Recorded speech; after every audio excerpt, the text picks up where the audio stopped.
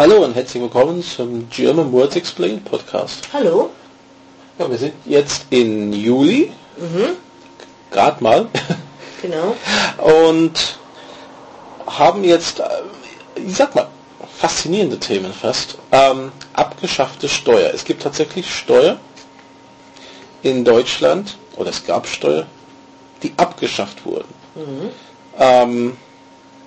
So ein bisschen zu vergleichen, in England, fast nämlich mit den Fenstersteuer gab es vor.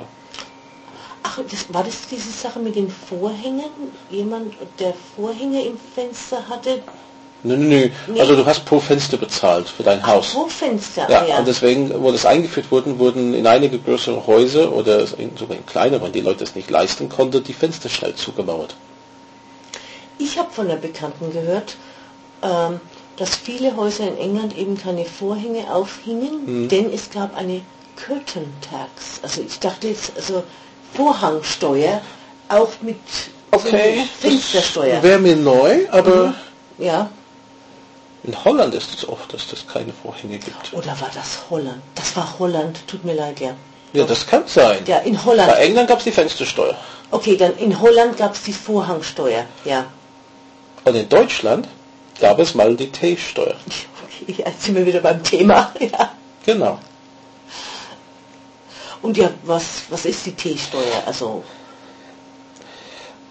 Also es ist TEE-Steuer. Ich möchte jetzt keine Großkonzerne jetzt verärgern mit irgendwelchen Tee-Sachen. Und zwar, früher gab es, sind wir noch viel Tee trinken. Und im 17. Jahrhundert hat man beim Zoll, Tee kommt ja, oder kam damals auf jeden Fall aus dem Ausland, hat man den Einführung von Tee versteuert. Und das wurde dann später als sogenannte Verbrauchersteuer eingesetzt, also nicht mehr den Einführung, sondern auf den Verkauf. Das kam 1953 und abgeschafft wurde es zum 1. Januar 1993. 1993, also erst vor 16 Jahren? Ja, das heißt, bis dahin hast du T-Steuer bezahlt. Das weiß ich ja als Verbraucher gar nicht. Ne? Das heißt, ich habe auch T-Steuer bezahlt. Wenn ich so also eine separate T-Steuer zu der normalen Mehrwertsteuer. Nein, ja gut, aber ich vermute eher wie Kaffeesteuer wird es vom Fabrikant oder so oder vom Handel. Ja, diese ganze Steuer, die irgendjemand abführen muss, das musst du nicht. Das ist, das weiß man als Verbraucher gar nicht. Ja. Also steht auch nicht auf der Packung. Es gab, ja gut. Oder steht das? Das stand bestimmt drauf. Das ist, bis 93. Also ich kann mir vorstellen, damals auf jeden Fall. Ja, die mussten sich ja auch schützen. Die mussten ja sagen, wir haben auf diese Packung Steuer abgeführt. Ich weiß es nicht. Das wäre eine Sache, wo jemand uns sagen könnte. Aber eine alte Teepackung herbeizaubern, ja. Ich könnte mal auf Suche gehen, aber ja. Ja, okay. Gut. Und ja, also dann insgesamt von wann bis wann gab es dann also 17. Jahrhundert kam es rein, 53 wurde es umgewandelt in Verbrauchersteuer und bis 93, also erste 93. Also fast 400 Jahre dann. Ja, okay. 3.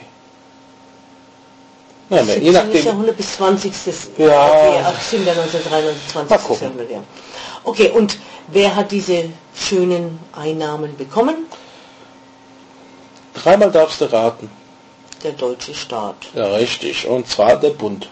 Okay, der Bund. Okay. Und zwar im letzten Jahr, wo es das gab, 1992, haben sie 59 Millionen D-Mark bekommen an T-Steuer. In dem einen Jahr? Ja. 59 Millionen D-Mark, also 30 Millionen Euro nur an Steuern für den Teeverbrauch. Also Verbrauch, ja. Dann trinken wir ziemlich viel Tee, ne? Ja. Wusste ich nicht. Ich trinke auch keinen Tee, aber so die Masse, ne? Das wird sich ja. Und ja, warum wurde sie abgeschafft dann in 93? Also, ich habe das jetzt nicht so als offizielle Begründung gefunden.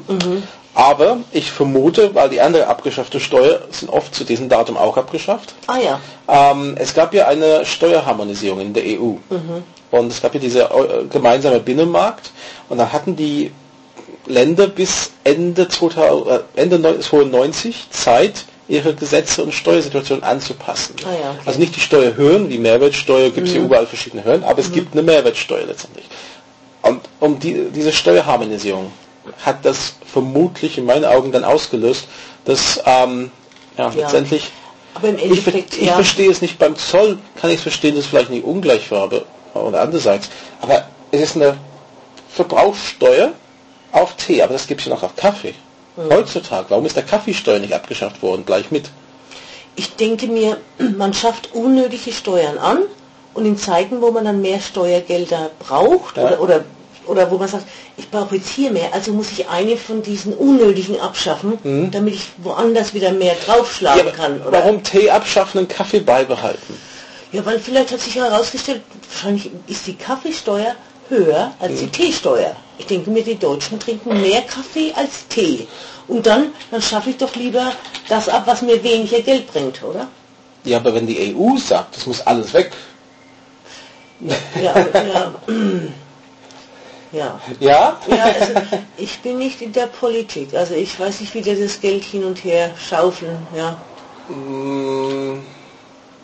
Ich versuche gerade Einnahmen zu finden, aber oh ja, die Steueraufkommen 2007 aus Kaffeesteuer war 1,06 Milliarden Euro. Ja, siehst du, da reden wir schon von ganz anderen Beträgen. Ja.